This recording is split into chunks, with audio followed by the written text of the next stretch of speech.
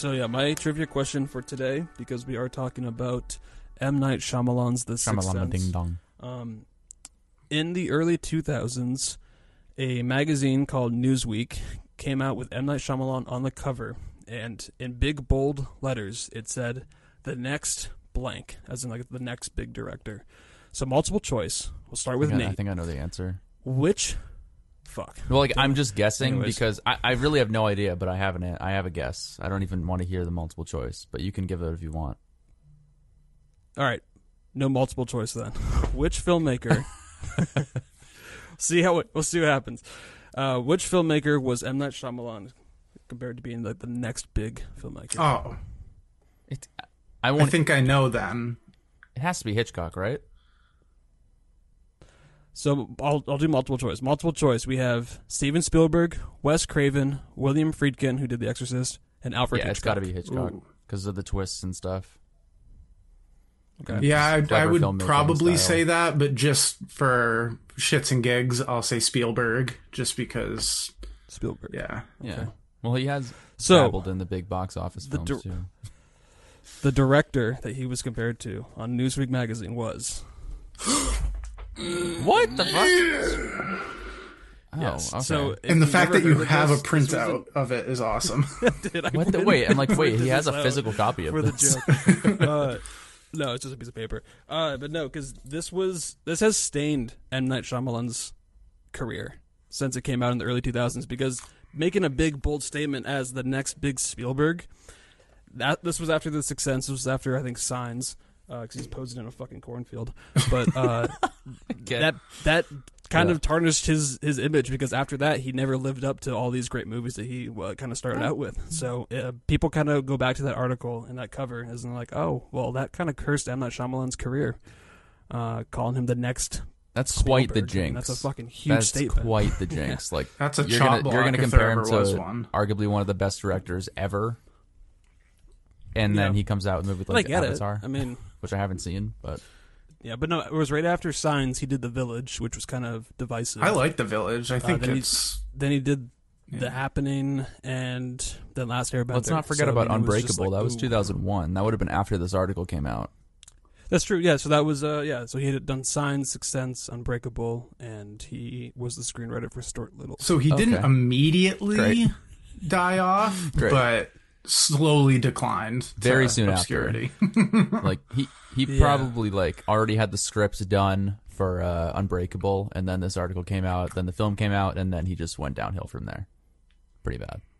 I mean, if you were on the cover saying you were the next like Jordan Peele in like today's age, like imagine that pressure to continue making great films. I mean, that would just Yeah. be hard to live up to that. I would question But everything else anyways. after that. I'd be like, oh God, was it just lightning like caught in a bottle, or can I do this a second time? And he's definitely had the opportunities. Like you said, The Village and Unbreakable.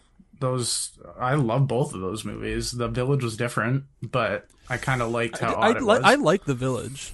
Deserves a Yeah. rewatch for I mean, me. I'm positive because on I it. think And the I music. went in and knowing that a lot of people didn't like it, but I don't know. The twist in that one, I could take it or leave it. That one's it's not as well paced as his previous films. But anyways, yeah. So Nate, congratulations. You are the winner of the Sixth Sense Collector's Corner trivia question. John, better luck next time. I was kind of worried that both you guys already had heard about this Was story. So Hitchcock that's why I was like, one oh, of shit. your initial multiple choice But- options? It was the fourth one. I came up with Wes Craven, William Friedkin, on the and spot. Alfred Hitchcock. I was trying to think of like, shit. well, no, I wrote these down like 10 Okay. minutes ago. But I was trying to think of directors that would be like comparable to M. Night Shyamalan Bef- and Hitchcock because of the twists and Yeah, suspense. before you like even said it, Spielberg popped up into my head. And I was like, I think that's it. But then when John said Hitchcock, I thought that made more sense because of the horror thriller type genre. But then I was like, okay, Spielberg makes more sense because he was more relevant sense. at the time, I guess. He had made all the Jaws and all those movies before 99, where Hitchcock was more in the 60s.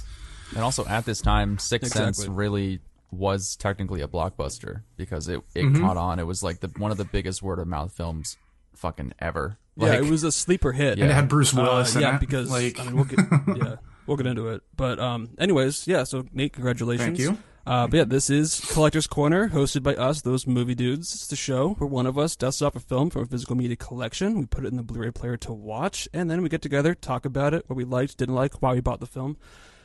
And this week, we pulled a film out of my collection, and we went to a film that I was introduced to when I was like 7 or 8 years old. I think I was like the age of Haley Joel Osment's character in the film when I first watched it, and it scarred me. It terrified me. But it's The Sixth Sense. Starring Bruce Willis, directed by M. Night. Look at that Shyamalan. bare bones Blu-ray. Look at that. How long have you had that on the shelf? This was one that I put off buying for a while because I had seen it like, I don't know, a handful of times, and I couldn't find it on Blu-ray. Like, it was one of those like Bull Moose pre-owned editions that was like $7.97 that you just randomly find one day. It's like, oh shit, like I've been wanting to get this for a while. And same with Signs. I'm still waiting to find that pop up at Bull Moose someday, and I still have yet to pull the trigger, but yeah, it's one of those days where I just walked into Bull Moose and it was there. I'm like, okay, I don't have this in my collection, so I gotta pick this bad boy up. I remember, but a little bit of sorry. No, I was just saying, I remember Unbreakable. Like, his older films are like for some reason really hard to find on Blu-ray. Like Unbreakable, I looked many times at multiple Bull Moose stores, never really found it at like Best Buy or Walmart or anything. I think I just got it on Amazon at one point, but they're for some reason harder to find than you would think. It's had new releases though since like Glass and Split came out. Those they are were easy. like, oh, here's another 4K. market. Let's just re-release them. Yeah. So, but I remember at that time too because you guys were looking for them, and I always made it a plan whenever I went to Bull Moose just to look and see if I could Same. find You may it. have been the one to find Sixth Sense for me when we went to Bull Moose one time. Like, that probably was the case. I don't quite remember, but I actually pulled off the pre-owned sticker on it when I went to pull it out to watch it last week, so it still had the pre-owned sticker on it. But a little bit of housekeeping. Like I said, I watched this movie for the first time when I was 7, and it petrified me. I had to sleep with the lights on. I didn't really know what ghosts were. I thought basically ghosts were just Casper. They're friendly, but no, they're real people with like wounds and missing brains. So yeah, it freaked me out. But you guys, I believe, have seen this film before. Nate, how many times have you seen this? We Once. watched This it. was your second time watching Yeah, it? we watched it in college. I remember because we got pizza from the Dickerman Dining Center, or Grab and Dick as we used to call it. And, The Grab and Slut. Oh no, not the. yeah. Well, was it the Slut or the Grab and Dick? I think it was both. Was it The- the to-go place? So that would have been the Yes, Grab and Slut. yeah, because I think we ordered a pizza ahead of time. Ghost pepper. Had like some. Remember, it had ghost pepper yeah, cheese. the ghost pepper. That's guy. what it was. 'Cause that Yeah, guy because hooked it you was up. fucking hot. Ghost pepper cheese. It was so hot. But yeah, no, that was my first time, and I think the pizza helped because it felt like just a chill '90s experience, just having pizza and watching The Sixth Sense. Like it was fitting, very fitting. And John, this was your second time watching it since you first watched it like 10 years ago? Definitely I know. I remember you talking about it a lot. I'm pretty sure we watched it on DVD in your basement at one point, and like you knew the twist, and somehow I didn't, even after hearing the Lonely Island song a million times, like throughout middle school, like playing that on my like iPod Nano 2 gigabyte over and over again on the bus, and for some reason still didn't realize that Bruce Willis, it's dead. I just didn't know. I mean, it's in the song. If you heard the song, then you would know. But Yeah, but no, I guess I not, don't. But because you just well, proved yeah, that wrong. I really. It didn't register. I think it's because like I don't really listen to lyrics. I like the kind of like the vibe of a song. I don't really listen and pay attention to what they're actually saying, so it never really registered in my head. You're just walking around downtown Freeport, just Jizz screaming in "jizz my in my pants." pants." And Yeah. so, I don't know what the I don't song's know. about. I'm just enjoying I it. probably Even when he honestly- sings that Like, line, what is this maniac? Dude, at the time, I probably didn't even know what the song was about, realistically. But yeah, I mean, I was Didn't able even to know what watch jizz the was. movie for the first time and not know what was going to happen. Like I was able to experience the twist the way it was meant to be experienced. So Not going me. in this time, I was like, okay, here we go. Like we're going to actually get to see this through a different lens, which was cool. I was excited to do that. So yeah, 10 years later or more, maybe. So- I don't know. Yeah, it's been since college with you, Nate, since I rewatched it. So I mean, it's been maybe 6-7 years. I don't know. Maybe it's been which is fucking crazy. Yeah, that makes me sick in my fucking stomach to think about. This is one that I love to just go back and revisit. That's kind of why I picked it, just because the way this movie tackles the concept of ghosts I find so chilling. I mean, I was terrified of it when I was a kid. Now I just look at it and I'm like, okay, this is actually a brilliant use of storytelling and how they're able to introduce these ghosts as characters and what they were trying to communicate with this kid that can see them. I just thought it was really interesting and cool because, yeah, I mean, like I said, I hadn't really seen the concept of ghosts before this movie, and it just blew my mind. And plus, just the performances are great, the storytelling's excellent, and the twist. Like, once you know the twist, every time you rewatch this movie, you see something that kind of complements it and that kind of foreshadows it. So it's just a very interesting movie to kind of go back to and revisit. But as you guys are discovering, this is their second time watching it since you first watched it. Nate, what'd you think of this little rewatch? I will say, with this movie having probably the biggest twist ending ever, arguably, knowing the end did kind of damper it a little bit, just because you already kind of know. But you can also do like what Spencer said, you can pick up on a bunch of little things. And this movie, the second time around, I appreciated all the scenes that Bruce Willis was included, like with his wife, and like the whole dinner scene. Because I watched the first time we watched it, I knew the ending because I was 20. Yeah, you've been alive for long enough like that? to Yeah. have it spoiled. You know the twist. You're not yeah. stupid like But me. being able to appreciate how he does it and the dialogue, and not having the dialogue run over to give anything away, I thought was written really well, because you could flub that up with any words that could be like, oh, they're not, or he's not really there, or she can't really see him. And they did it in a really smart way with her grabbing the check as he goes for it. So you they intertwine all these things that could actually happen if they were having a real date. Because she even looks up to him like from time to time. One and, time like, it in looks that like scene. she's making eye contact, but I mean, you could argue that she's just looking up at like the restaurant, like people walking by or something. Yeah, because there's so many subtle moments too. Like the line right after Haley Joel Osment says, "I see dead people." It's literally a push-in on Bruce Willis's face. It is. It's like, here, look at this. Yeah, but yeah, no, it's That's And- what's. yeah. Go ahead, Nate, if you want to. Oh no, I was just like, the way they handled it was just really well. And I think a lot of it was the dialogue with the wife being able to be like, oh, happy anniversary, or why did you leave me? Just these super vague lines that complement the fact that he's not really there. And it fooled a lot of people.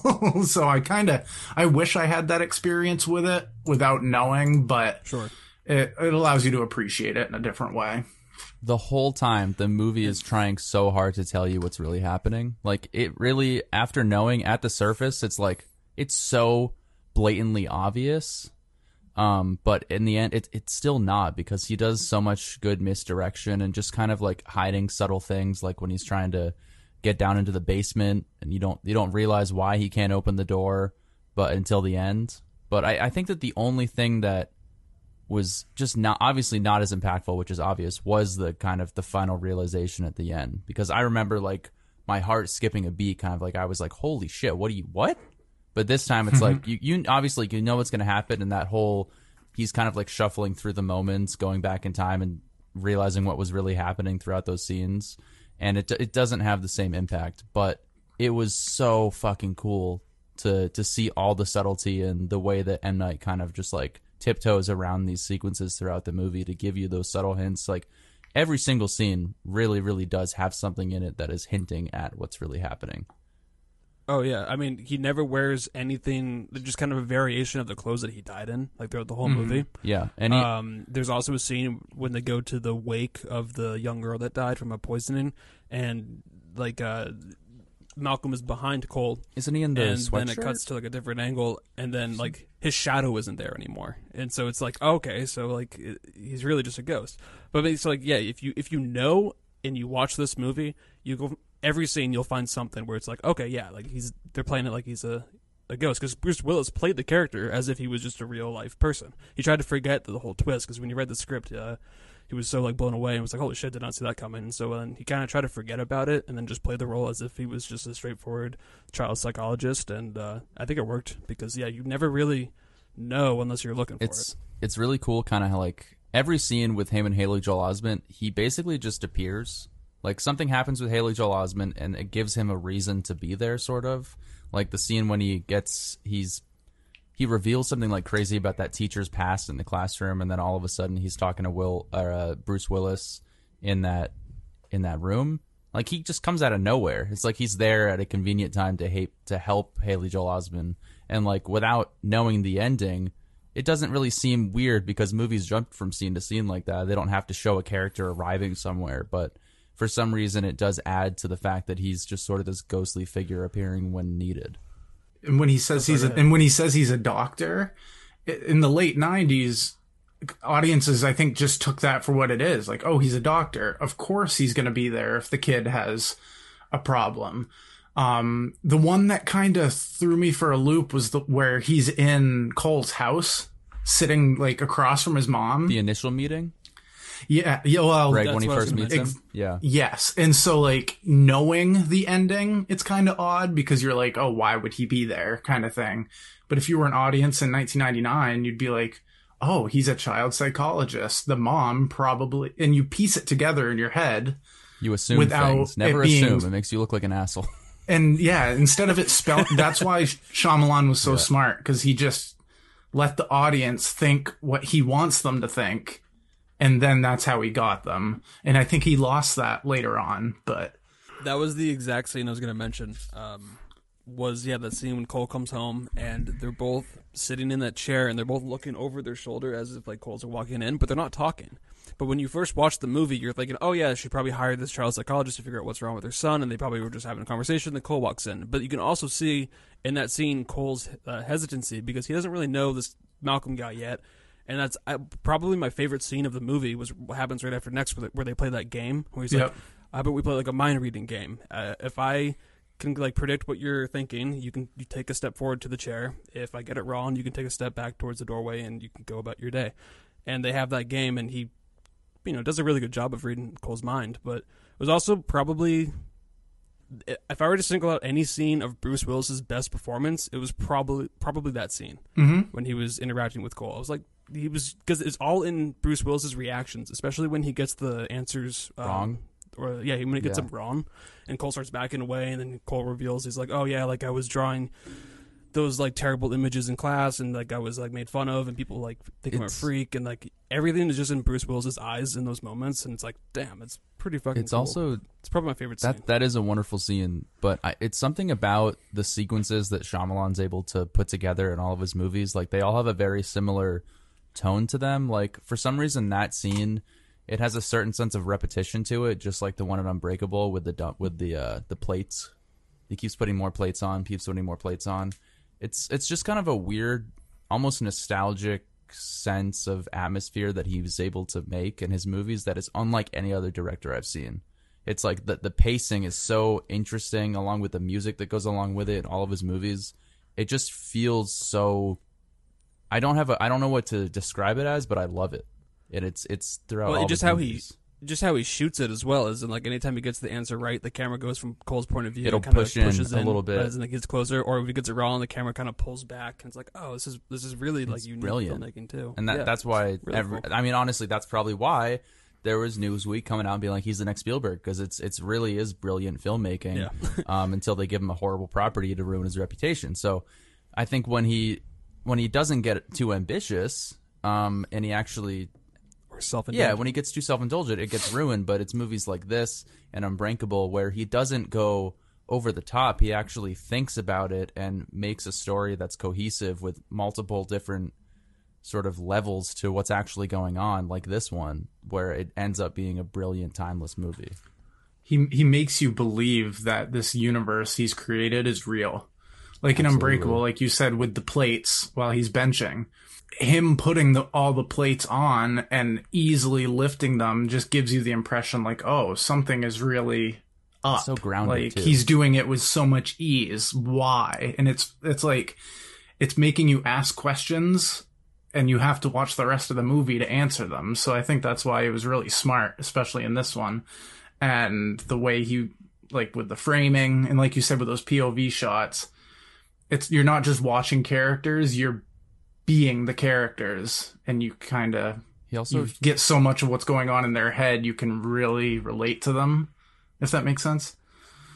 I mean, that scene that you guys just mentioned in Unbreakable when he's benching, he even shoots it in a POV style too. You're right. When he's Yeah. going down on the bench press, the camera drops down with him Yeah. in bird's eye, and then when he's pushing away, he's pushing up as if he's like bench pressing the fucking audience or something. so It's like, cool. holy shit! Like the weight.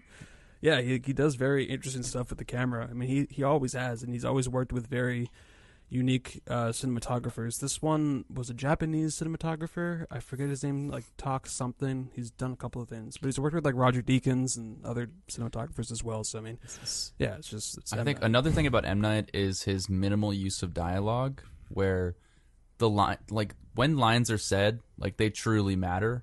Like he doesn't just throw in a bunch of random dialogue. Like every little thing is like there's a lot of like pauses and reaction shots and stuff like that. But it just his way of storytelling, like everything that comes out of like Haley Joel Osment's mouth is like pretty crazy. Like oh man, it's like a lot of it is like holy shit type of moments. And Yeah. I think that's a huge testament to him as a screenwriter because watching the special features behind the scenes, you get interviews from M. Night, and he said that he went through like 4 or 5 different drafts. Like he wrote a full draft and then like loved it and like reread it, hated it, threw it away, started from page 1. He did Wow. that like 4 or 5 times. Like initially, Bruce Willis's character Malcolm, he was a crime scene photographer. There was no Cole character in one of the other drafts. It was just it was all about Malcolm. And finally he came up with Cole, and he's like, okay, this is interesting. And then what solidified it was him coming up with the twist ending. And he's like, oh my God. Because he's like, if I don't have the audience up until that moment's going to make me have the audience. So it's like, he said in the interview, he's like, that's like basically having Michael Jordan waiting to like line up a 3-pointer at the end for you. Because it's just like, it's going to go off If I don't, yeah, with exactly. a huge bang. And it did. But yeah, so I mean, he took his time with the screenplay, and he apparently made it like the most personal film possible. I mean, he tried to like channel in like what scared him as a child. Apparently he never went over to like sleepovers because he was terrified of like people's houses and shit. So I mean, he's always been like scared of ghosts. So he put like a lot of himself in Cole's character and whatnot. So Even yeah, it's just fucking even interesting. aside from like the surface level narratives of like ghosts and the Sixth Sense and all that stuff, and relationship issues is also very present. Nate, a family drama. It's like all these people are trying to learn to communicate in one way or another, and by communicating with each other is helping them communicate with the people that were struggling to communicate in the first place. It's super weird. Like them coming together helps Bruce Willis with his wife, and it also helps the mother communicate and figure out what the hell's going on with her son. And it's like, and then it helps her figure out what's going on with her grandmother. It's like, it's very multifaceted. That it's not just at the surface, and that's a testament to his writing and the multiple drafts that went into this, I guess, that helped flesh out these characters so well. And funny that you say that, because that whole concept of Cole and Malcolm helping each other leads to my favorite scene in the whole movie that almost made me cry. Was the whole scene where they're in traffic, and it's just Cole and his mom, and Cole's just like, I want to tell you my secrets. And he does this so smart, because movies nowadays, you would just have the parents go, honey, that's not logical. That's not happening. They'd kind of shut the kid down. But Toni Collette really drives it forward with her facial expressions. Like, because she's like, Cole, come on, I'm not in the mood for this, until she hears the dancing. And then the question, and all he knows is the answer, and it's every day. And she just breaks right down. She believes him right there. And it was just it's so vulnerable. I've felt like that before, where I've had a hard time speaking to a parent because you don't think they understand. But then the day that you figure that out, you send your relationship to a whole nother level, because you're able to talk about the most intimate things and feel safe. And that was such a relatable scene. You just felt comfort, relief, and you felt that like almost that broken bond, or that tethered bond that they had, kind of fix itself because they weren't able to communicate. So that one, tears could have went. I held back a little bit, but because only seeing this a second time, like I forgot about honestly, probably like 90% of the scenes in this movie. Like, obviously, like the big scenes. Like, I forgot about the opening scene. Like, it's basically a prologue to the film. And the only thing I really remembered was the I See Dead People scene. But I forgot about the little hints in there and the camera movements and stuff that he uses to basically show that Haley Joel can see his bullet wound the whole time. Like, he knows. He really does. I mean, that was one of my bigger questions of the movie is like, because he always says he can see dead people and the dead people don't realize they're dead and they're everywhere all the time. But does he see that Bruce Willis is dead, and why doesn't he not hint at it? Oh, he knows. Sorry, no, he definitely knows that Bruce Willis is dead the whole time. I mean, But he's not scared of him like he is the rest. Bruce Willis is it was right after he got shot. It was like the next fall, and he's sitting outside on a bench reading a newspaper or something, and then Cole comes out of the house. He follows him. They look at each other, and then he kind of like speed walks away, like he's kind of like freaked out. And then the same scene, or the next scene, when he comes home and he's sitting there with the mom, and he's like kind of hesitant to who this person is. But it's Cole too, because Cole is he sees dead people and he's terrified. He runs away from them until that one scene when you see the little girl throwing up in his tent. And he runs away, goes hides behind the couch, and he's like, wait a second, like what Malcolm said, like maybe they want something, maybe they're trying to communicate. He goes back. I'm going to take this risk, and I'm going to go back and listen to see what this person wants. And like that scene when like he takes the sheet off the ghost. I mean, we've always seen ghosts like under the sheet and stuff, and he finally takes it off, and then after it's that, just a little girl. He's somehow found like comfort in his gift of seeing dead people. It's like, maybe I can help, and he goes on and helps like the burned woman or something, or like the woman who's been abused by the husband. That also. Oh, I remember. I completely forgot about that little girl. I forgot what happened. So when I saw the videotape, my jaw dropped because I forgot that happened. Oh, yeah. So I was like, "Oh no That scared way!" me so much when I was a kid. I wouldn't eat for my mom. Oh my god, Mom, this do movie you really love fucked me? you up, dude. Dude, I slept like literally. That was the first night I didn't sleep because I was that scared. Wow. And I slept with the light on. I slept with the door cracked open to make sure like I could see my parents' light on. And when that turned off, I got freaked out even more. I kept running up and like looking to see if the light was still on. Anytime I like, walked out of my room to go to the bathroom, I felt like I was like that Cole in that scene. It's like I gotta go to the bathroom. You're gonna run. And he sprints back to his room. Yeah. Yeah, because I'm like, I know if I look down the stairs where my bedroom is, like I might see someone standing at the bottom of the stairs, like looking up. I'm like, I don't want to see that. I'm fucking terrified. I still that do ghosts that. exist. I'm still like that now. I literally gonna say that. Like I live by myself. Like there's a lot of creepy corners in my house after watching this movie. At least I mean it's because it's such grounded horror and tension and psychological stuff that it almost feels like it could be very realistic. You know. Fears that everyone has. Yeah, and that I used to run up the stairs and I would turn the TV off. The TV would be the last thing I would turn off. Throw the remote at the wall and sprint up the fucking stairs. Well, I would throw it onto the couch, and my mom always knew because she would wake up in the morning and the couch and the batteries and the remote would just be sprawled out on the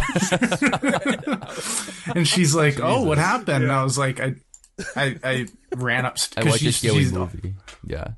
And it wouldn't even be that. I would have just been playing like Modern Warfare 2, and it was like 11:30 and pitch black, and I would just run upstairs at 17 years old. I had to in increments go turn the hall light off, go back, turn the kitchen light off, but the hallway light was on, so I could still see that. So I was able to go back to the hallway, go up the stairs, and turn my room light on, then go back and turn the hallway. It's a chain reaction. You always have to have two lights on so that you can turn one off. It fucked me up for like I don't know, like at least 14 years after watching that movie. So still now, yeah.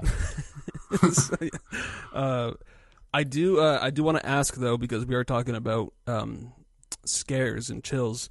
What do you think? Because I mean, watching this movie now, I don't think it's that scary. No, I don't think it's scary at all. So many movies these days. It's more chilling. I mean, it's really just a psychological thriller. It's more chilling for sure. So I did want to ask, what scene do you think was the most chilling / more like scary / whatever? I mean, what scene in this movie gave you the most like? Oop? I think the scene where it kind of gives it this sense of realism that like everybody has this sixth sense. It's just a question of if you're accepting it or really knowing what it is. When he's like, yeah, do you get that feeling when the hair sticks up on the back of your neck? And Bruce Willis is like, yes. And then he's like, that's them.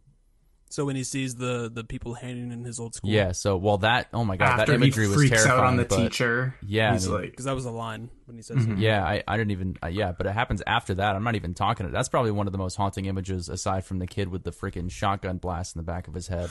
that was mine. Okay. Because That was fucked. it shows that they can show up out of nowhere. Like, Yeah. this kid has nothing to do with that story, but he just goes, hey, you want to see where my dad keeps his gun? And then when he turns around and there's like that Holy crescendo shit, man. that's really quick, I was like, oh, okay.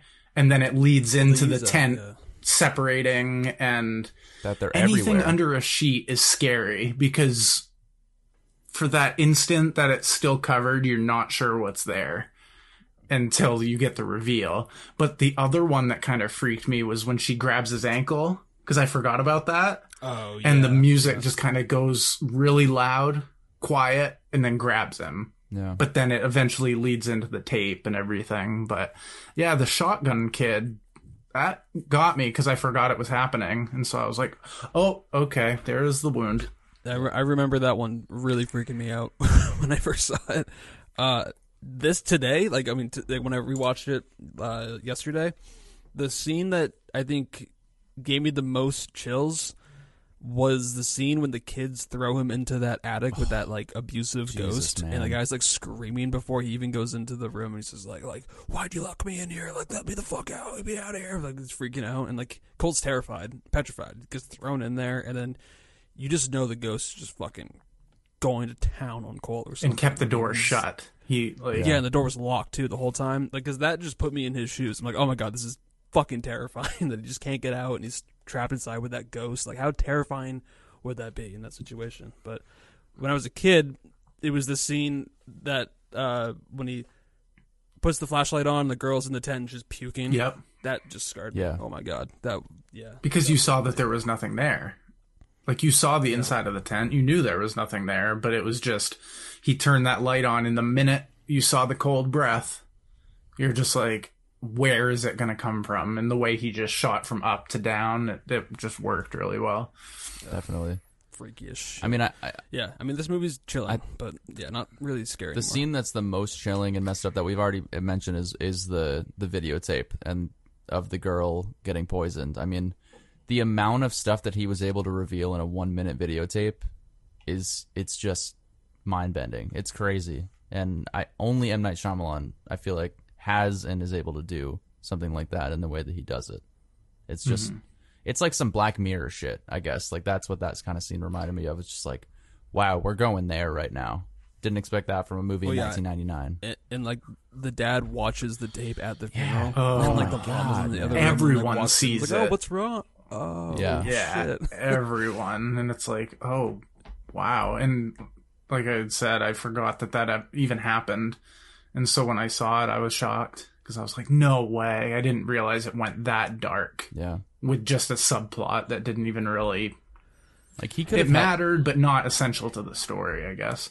he could have helped a spirit in multiple different ways, and M. Night went straight to that. Like, as his first spirit to help out is this girl who got literally murdered by her own mother. It's like, okay, here we are. Let's go. Could have done anything, and you did that. So with the whole cast, we have Bruce Willis, we have Toni Collette, Haley Joel Osment, Donnie Wahlberg. There's a couple other people. Wahlburgers. It was also nominated for 6 Oscars, 2 including supporting actor for Haley Joel Osment and supporting actress for Toni Collette. Who do you think gave the best performance in this movie overall? I have my answer while Nate's thinking. For me, it's without question Haley Joel Osment. Without question. I'm one to nitpick a child's performance. This kid, I know you hate. I hate him, but I think that this is arguably the single best child performance I've personally ever seen in a movie. I think the way that he was able to just show the horror and the anguish that he was feeling, like, throughout the movie, of just like, you really do feel like this kid is surrounded by spirits that are literally just, because he sees them the way that they were killed. So you just see the look on his face, how he's just basically like always like sweating and his eyes are shaking, and it's like, this kid is exactly what this movie needed. And I can't imagine a version of The Sixth Sense without Cole's character, because he brings this thing together. It's truly incredible what he's able to do. So, fun fact, Michael Cera said that this was the first film he ever auditioned for, and he played the scene in the audition of like the magic trick scene with Bruce Willis, and he played it too cheerful because he didn't read the script and didn't realize that the kid was supposed to be like a quiet, introverted like little kid. But Haley Joel Osment read the script 3 times, the whole script 3 times before the audition, and that's how I was able to get it. I can't imagine Michael Nate, Cera do you as a agree? Do kid. you have a different answer? Jesus Christ. It's funny because Bruce Willis is great. This is probably some of the best emotion that he's been able to show. Plus he rocks the hairdo. Toni Collette is amazing. Like, I think she's a little underrated because the way that she's able to learn to communicate with her son and figure out what he's going through is really good. But I have to agree with John. It's Haley Joel Osment. And what does it for me is the scene where Bruce Willis decides that he can no longer help. And he's looking at him and he's like, how can you help me if you don't believe me?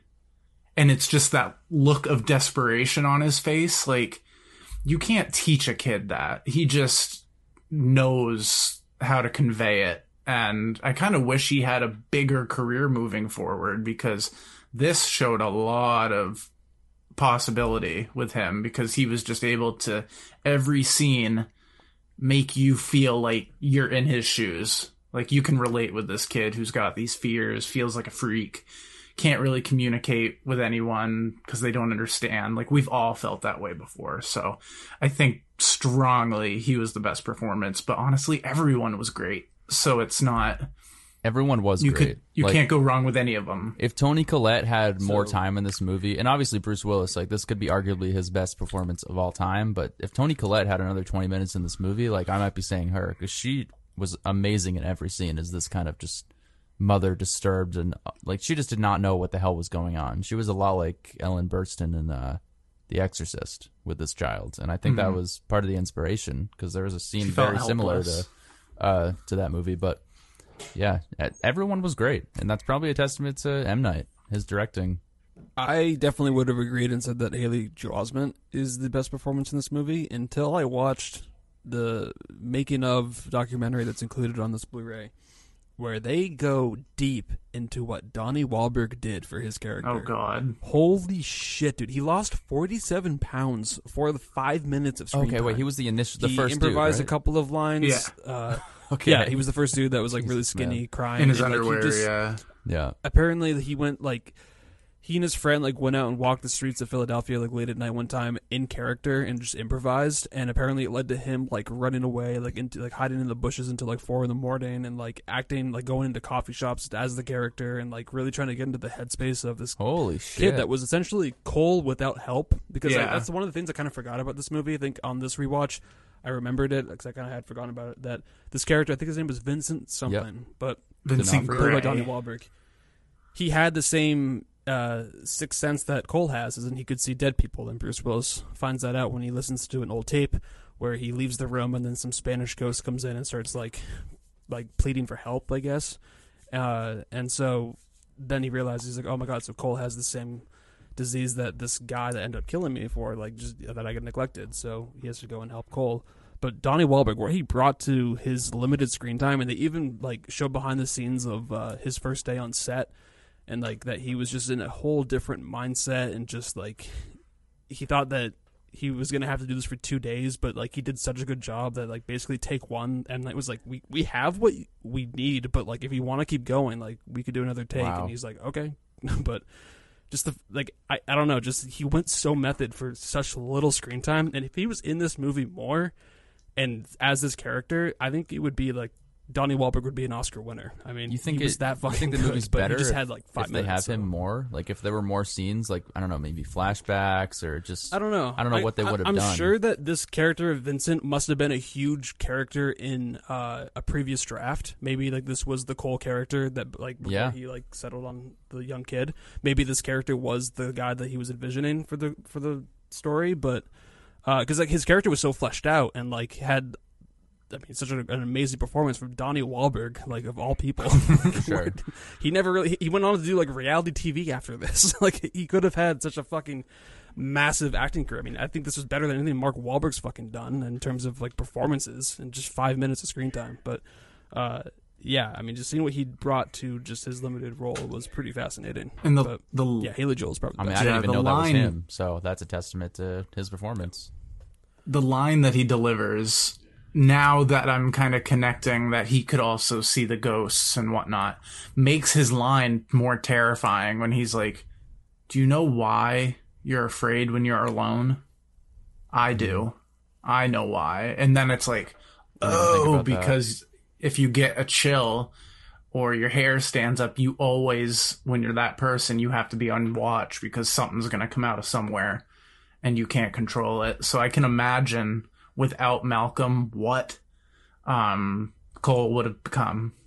Just no one could understand. He has no way to prove it. And so he's stuck with his demons, and that's terrifying. I think it makes sense that we got Yeah. so little of Donnie Wahlberg because Cole is really the catalyst to Bruce Willis's redemption story. Like, to have both characters go full circle and have their redemption, it needs to focus on him trying to make up for, I guess, what could be considered a mistake with. Winston, don't you dare bark. We're trying to do a fucking podcast, Winston. The Sixth Sense. God. Yeah, he thinks he hears something upstairs. Well, does. he probably It's does. Donnie Wahlberg's character. No, he probably Yeah. does. Yeah, it's probably my grandfather Yeah, go- coming to say. Jesus, Go- yeah, I mean, go- probably, dude. Go check for Donnie Wahlberg. If he's like in your kitchen making a sandwich, just be like, In his tidy whitey Just underwear. standing there in his tidy Yeah. whities. exactly. So apparently he was gonna play the character nude, because like that was him apparently shedding all this weight that he's been carrying his whole life, and he just wants to go out because he's gonna already committed that he's gonna kill himself. So he's like, I'll just go out nude. But during the shooting, they're like, can we put on pants? Yeah, Like, please. Oh, really? please. And he's like, all right, I'll do tidy whities, but that's it. And he's like, okay, give him tidy whities. It worked. It really worked. Yeah, Oh, Donnie. crazy. Yeah, I mean, yeah. Character building, really well done. Yeah, really good movie. It's great. Okay. And the last question I will ask before we give our final thoughts and grades, because this movie was nominated for 6 Oscars: Best Picture, Best Director, Best Screenplay, Supporting Actor, Supporting Actress, and Film Editing. Of those 6, it didn't win anything. It was all just nominated for. Of those 6, though, which Oscar would you give this movie out of those categories? 1999 was the year of the Green Mile, so Yes, I can give. I have the list of other Yeah, films nominated. please so I can- elaborate on the bigger categories. I don't care about like editing and stuff. But I do, without knowing the other nominees, though, just out of curiosity, which category, though, would you give an Oscar to for this film out of those 6? I would say give it to Haley Joel for supporting. Honestly, why not? I would say screenplay, just because this is like one of the first big twists that if you never knew anything about it, it would get you. It doesn't matter if you're a young kid or an adult, this was going to scare you. And the fact that this was his first and he was able to just convey the emotion and the characters, I would say screenplay. But then again, acting awards could have gone either way. So it would have been cool to see Haley Joel Osment win an Oscar at what, 11 10 years maybe? old? Yeah, 10, 11. Yeah. 11, he was 11 or 12, yeah. But yeah, I mean, that's the thing, is that he was also in a category with Michael Clark Duncan. Out Yeah. of those performances, I would give the Oscar to Michael Clark Duncan, and that's not even who actually won the Oscar. It was Michael Caine for the Cider House Rules. Somehow. So, Yeah. I've seen the movie. It's okay, but I don't think that he gives the best performance out of Haley Joel Osment and Michael Clark Duncan among other actors. Yes, boss. I would agree that screenplay or directing would be the one that I would give this to, because screenplay went to American Beauty, directing went to American Beauty. I think you can at least split didn't that age well. and give Sixth Sense a directing or screenplay, because American Beauty didn't need both of them. Yeah. I mean, it's a good movie, but I think M. Night deserved the best The screenplay year for of sure dinner for table this movie. scenes, I suppose, when in terms of screenplay nominated films. Some good dinner table I guess scenes. so. M. Night does like his dinner table scenes and movies based in Philadelphia. Yes, every movie is basically filmed in Philadelphia for M. Night Shyamalan. I've only been to the Philadelphia What are you airport, but it kind of makes me want to go to Philadelphia and get a cheesesteak and go home right after. Does Avatar all take place in downtown Philadelphia? Yeah, I believe it does. It's just After all Earth green is screen. Philadelphia with Will Smith. And It's just in Philadelphia. You just see the Rocky statue in the background. They just CGI it to look like an Airbender Avatar statue. Might as well. It's just Rocky. All right, so The Sixth Sense, John, on this rewatch, what would you give this film? It's a timeless movie. I think after 23, am I doing math? 23 years, yes, it stands the test of time. You know, I think even knowing the twists, like this movie just has a completely different experience, and you just love seeing all the little things that he puts in here to make it just a very well fleshed out story for all the characters. It's so well written, it's so well directed. Every performance in here is just phenomenal, and just I don't know, I just love the feeling that M. Night was able to create in his first couple movies. Like, he did it with Signs, he did it with Unbreakable, and I would probably say this is better than Unbreakable, and I really like that movie. After a rewatch, I really do think this is probably his best movie overall, and it might be Bruce Willis's best movie as well. It's really, really good. And after this conversation, honestly, I would love to go rewatch it again, because just there's a few things you guys mentioned that I clearly got glossed over a little bit that I want to see again. So, do I want to be that guy? Do I want to be that guy? Sure. I'll give it a perfect score. I'm going to give it a 5 out of 5. Why not? I don't have any reason not to. Okay. There you go. All right, well, Nate, no pressure. There's no need for you to give this a 5 out of 5. Just true, honest opinions. 2 out of 5. I mean, you rewatched The Sixth Sense. To be that guy. I It sucked. I lied about everything. I don't think it's that fucking bad. It's One of the greatest old. movies ever. I'm giving it a 2 out of 5. And that's like me for every but yeah. podcast. Yeah. The Sixth Sense. So before we logged on and everything, I'd forgotten to record it on Letterboxd. And I guess when I first watched it, I never logged it either, so I had to kind of give it a new rating. I don't even think I maybe graded it. Let me see what I gave it. I gave it a 4.5, mainly because of the twist and knowing it. But now that I'm thinking about it, I can't control that. Like, you know, a twist, you're not going to forget it unless it's been years and years. But this is The Sixth Sense, one of the biggest twists ever, and one of the biggest movies of the 90s.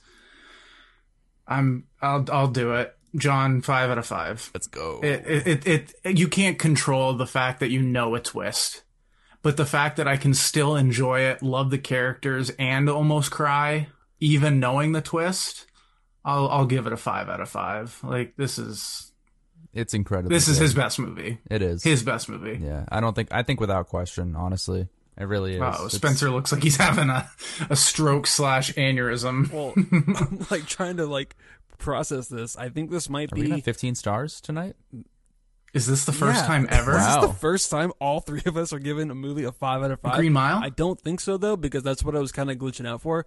Yeah, I think we all gave The Green Mile a 5 out of 5, and I think we all gave Cinema Paradiso a 5 out of 5. Which is pretty crazy, because that's not a very big John film, but that movie blew me Actually, away. I don't know about Cinema Paradiso. I feel, unless... Maybe Moulin not. Rouge? I feel like we did, yeah, because I remember it being a big moment in the podcast where we were like, I'm doing it. 5 out of 5. Like, we were all like, holy shit, like, what the fuck? Maybe, though. I mean, I don't know. No, I gave Cinema episode is still Paradiso a up, so- 5. Arrival? Okay, yeah. You guys, I know we really loved Arrival. I don't know if we loved it that much, all of us, though. No, Arrival, I think, was a 4 yeah. for me. Because that's because I thought about that movie today, because I feel like that's Denis Villeneuve is like the new M. Night of when M. Night came out with his kind of just like every movie was good, but Denis Villeneuve is just every movie is good. Like right now, like he hasn't really missed anything. It's literally just Denis Villeneuve just standing in front of like an old like spaceship. Yeah. And just looking exactly The like next M. M. Night. the Night. next M. Night Shyamalan. That's kind of what I thought. It's I just don't know. Denis Villeneuve. I wouldn't take that. I'd be like, no, don't do that. Don't put that evil on him. Don't put that evil on me, Ricky Bobby. Sorry. All right, Spencer, Force. no pressure. Yeah, no, I mean, like, I think I already gave it away. I definitely am giving The Sixth Sense a 5 out of 5. It's just, it's in my top 50 of all time. Just excellent performances, excellent storytelling, directing.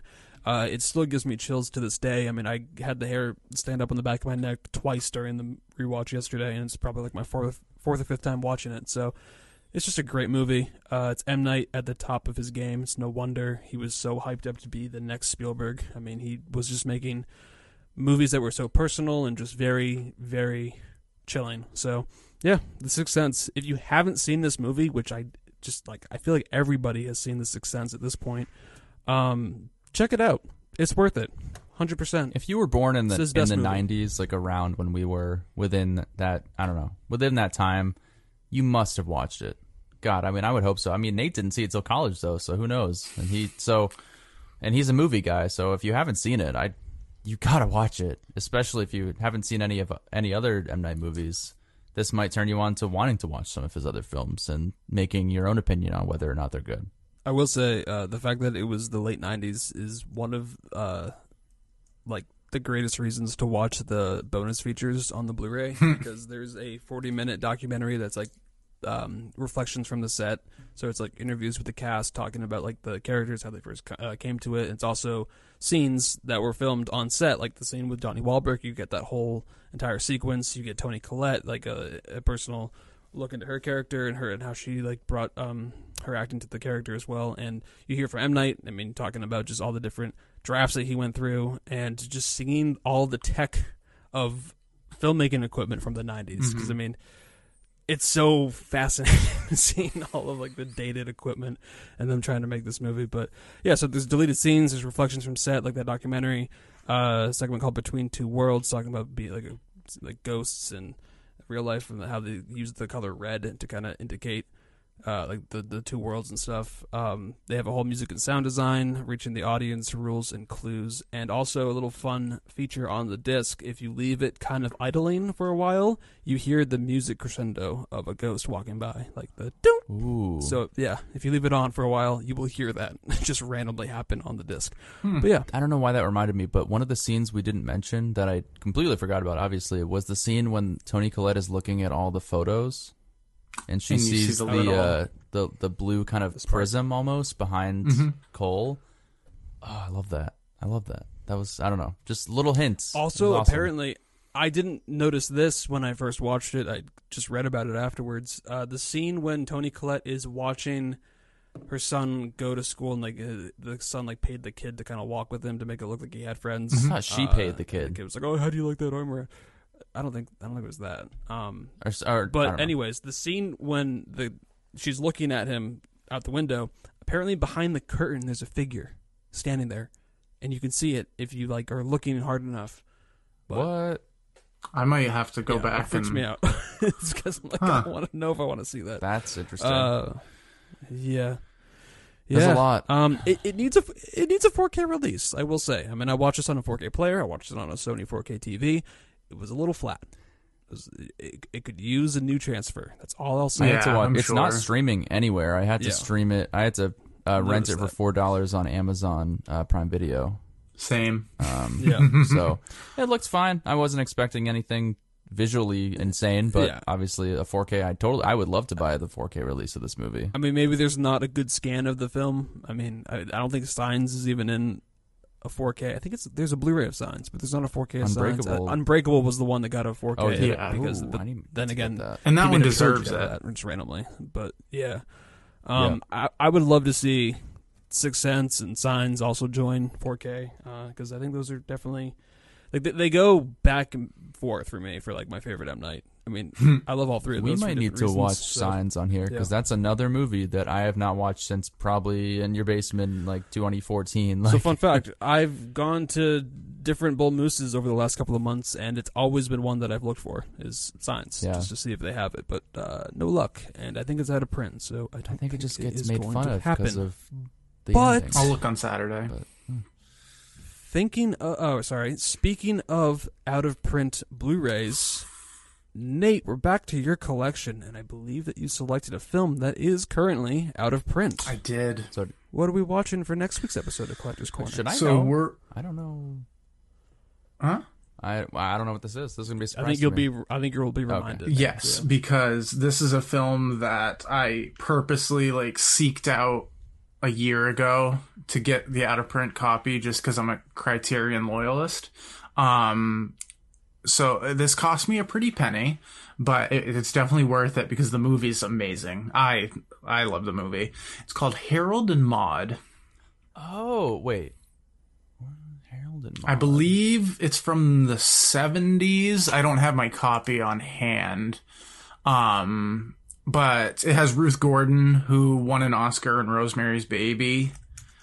And Bud Cort, who plays this kid who's just obsessed with death and killing himself. And you just kind of, you see this relationship spark. But it's a really good movie, and it did go out of print recently. So if you can find it for less than $100 on Amazon, I would say grab it. Because it won't come back unless for in a few years it might get a 4K release or something. I mean, this is. We'll definitely get into it next week. Yeah. But, I mean, isn't this a movie that you paid like $60 for What just because the it was out of fuck? print, or like it was a premium price because of the out of print? Yeah, we can talk about it. Yeah, We'll talk it's about it next time. yeah, it's. Yeah. I'm Same, not happy about it, but I don't regret it. Have you watched the edition that's come yet? I will. Okay, perfect. So Well, there this you is go. this That's is justification for me buying it. Us talking All right, about it. perfect. So we'll have to do that for another because- one too.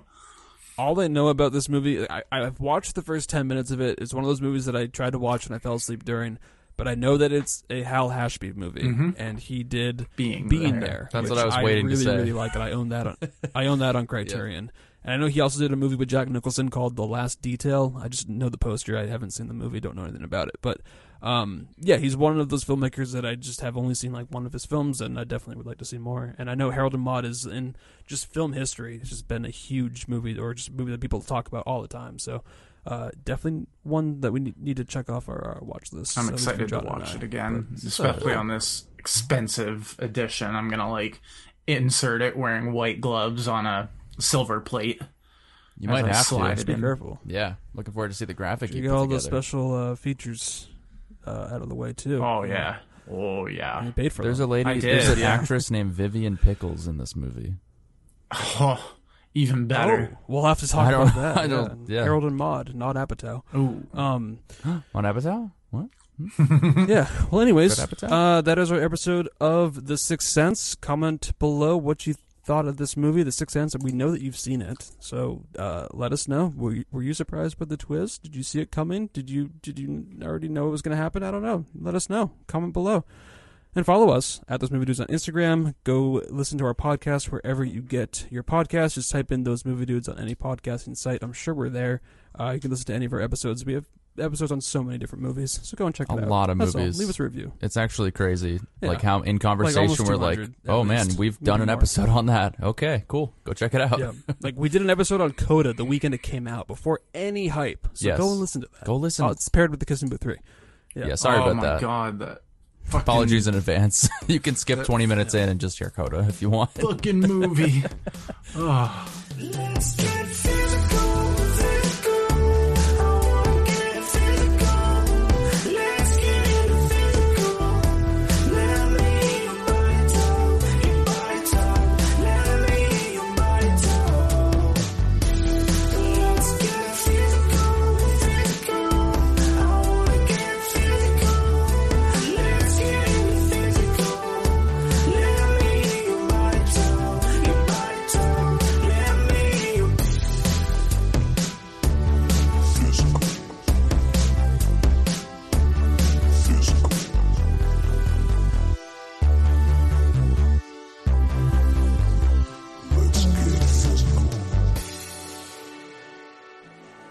And I'm not the smartest person in the world, so don't lead by my example. Thanks.